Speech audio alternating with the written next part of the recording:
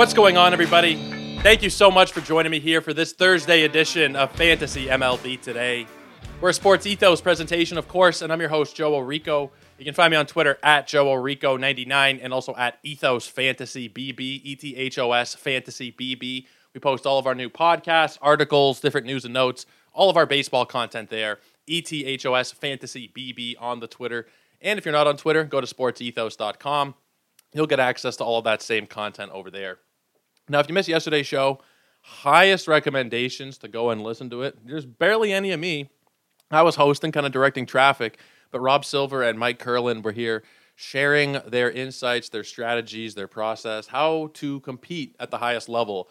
We went for about an hour and a half. That was one of the better podcasts I've done in a long time. So if you haven't heard that one, go and check it out. Not for me, but for Rob and Mike, because those guys, they really know what they're talking about. I like to think I know what I'm talking about, but those guys truly have been around the block. So go and check that one out if you haven't already. It's definitely one I would save for next year as well when you're doing your preseason prep. But today we're going to be talking about a couple of the trades that have gone on in the last 24, 48 hours, and we're going to just talk about them fairly briefly here. This will be a pretty quick podcast.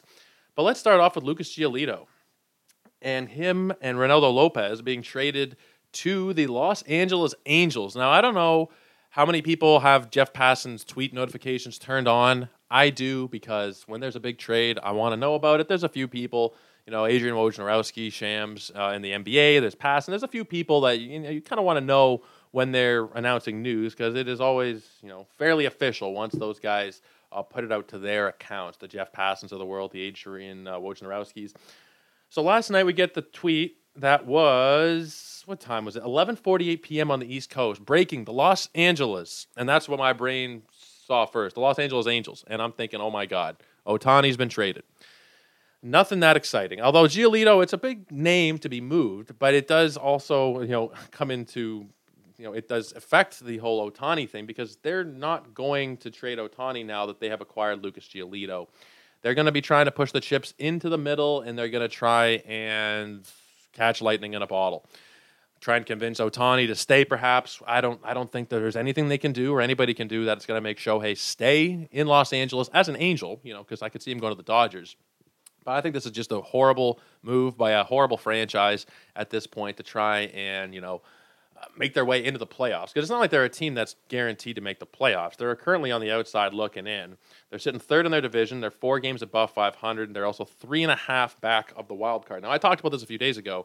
I think Tampa, Houston, and Toronto, and whether it's Tampa or Baltimore at the top of the American League East, whoever ends up winning it, the other one will be in the wild card to go along with Houston and Toronto, or maybe Boston or New York, one of the American League East teams.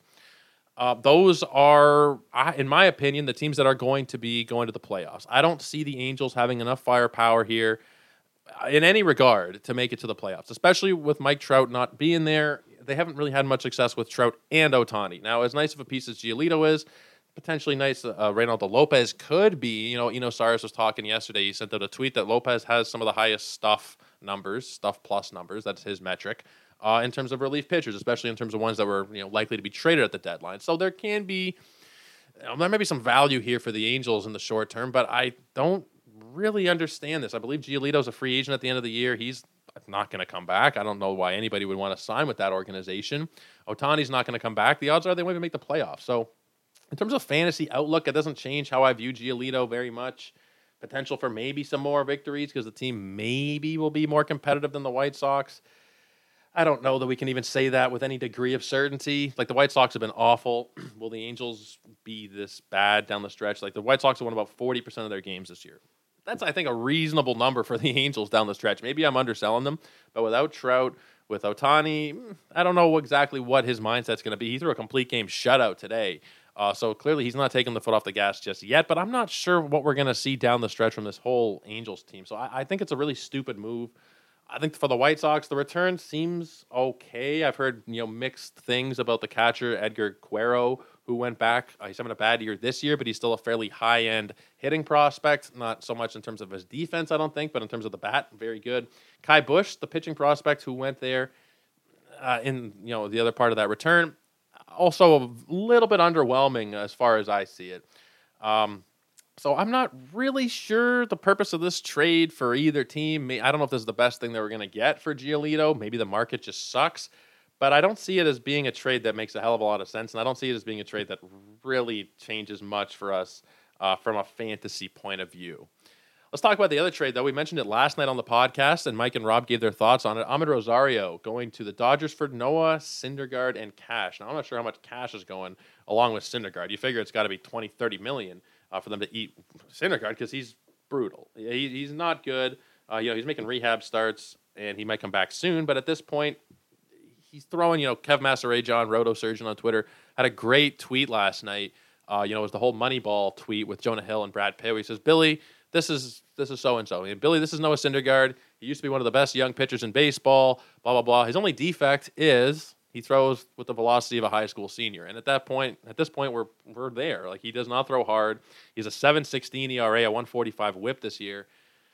Rob made the point last night that the Guardians are pretty good at, rehabbing pitchers, at developing pitchers, or whatever you want to phrase it. But so are the Dodgers, right? It's not like he went to the Dodgers and he was fixed. A lot of people were really in on Syndergaard for the hope that, he could pull a Tyler Anderson or, one of those other names who goes to Los Angeles and just find something. But, Andrew Heaney. But that's not what we got out of Syndergaard. I don't expect anything different in Cleveland. Now, for Amed Rosario, I don't see that he's going to have a hell of a lot of playing time. Maybe is he on better option than Miguel Rojas? Yes. Will he play every single day? I'm not sure. I think, like Curlin said yesterday, it's kind of a downgrade generally from where he was because he was batting at the top of the order. He's not going to bat at the top of the Dodgers order. He's probably not even going to play every single day. So even though Rosario's kind of been picking it up recently, he's been a top 100 player over the last month. He's got a couple homers. He's got a steal, 17 runs, 19 ribbies, batting .282 in that time frame. I can't say he's a must-roster player in those shallow formats anymore. I was turning around on him. I was saying recently, like Rosario, there is some value to be had in rostering him. If you're sitting on waiver wires or you're looking at your waiver wires and your 10s, 12s teamers, he's like 60% rostered. So I was like, maybe there is some room there. We saw him put together a top 100 fantasy season last year. It's not the craziest thought that maybe he can recapture some of that magic at the top of a, not a great lineup, but not a horrible lineup.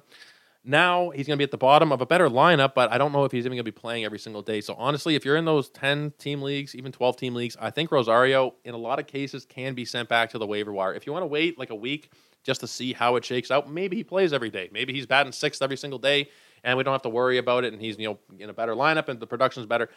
I don't think that's going to happen, so that's why I'm saying he's probably a drop. But I'll leave it up to you guys because it is kind of a tricky situation when a guy gets traded. You never really know what the role is going to be like until you're a week or two in and you see how the team is using the player, especially when it's Rosario, someone with a decent track record. It's not like he's just some shitful player that they acquired and we're trying to project, regular playing time for somebody who's never had it before. That's not the case. Rosario's been an everyday player. He had 650 at-bats last year.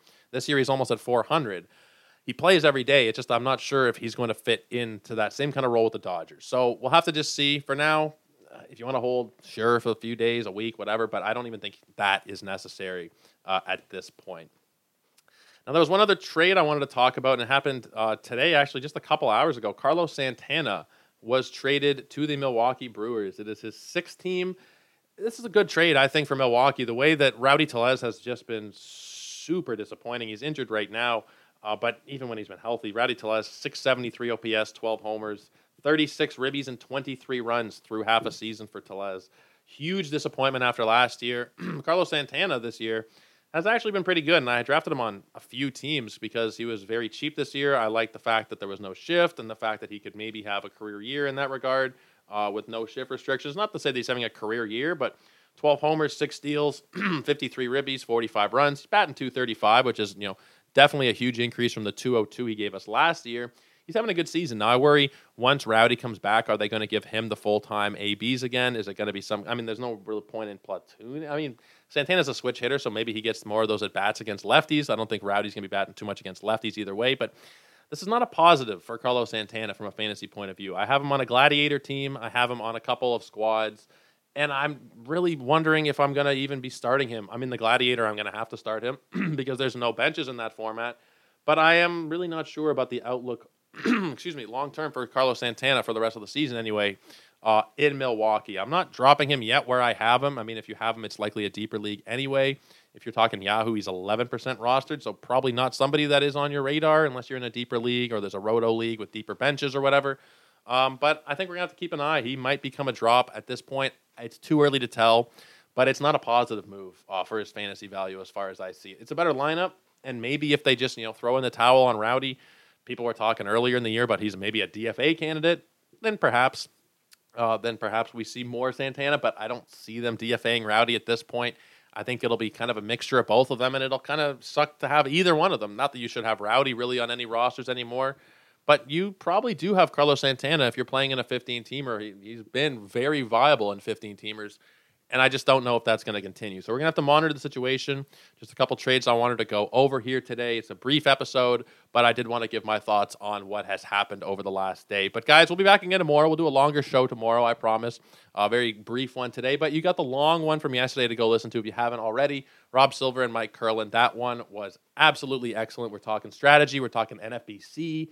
In-season strategies. We're talking preseason prep, how to win an overall versus how to win a league. It was a very cool episode. So go and check that one out if you get a chance. But until then, you can find me on Twitter at JoeOrico99, at Ethos Fantasy BB for the rest of our content here on the baseball side. And for the rest of everything we got going on, it's at Sports Ethos on Twitter and also the website, sportsethos.com. But guys, until tomorrow, I hope you have a great night. Take care, and we'll see you later.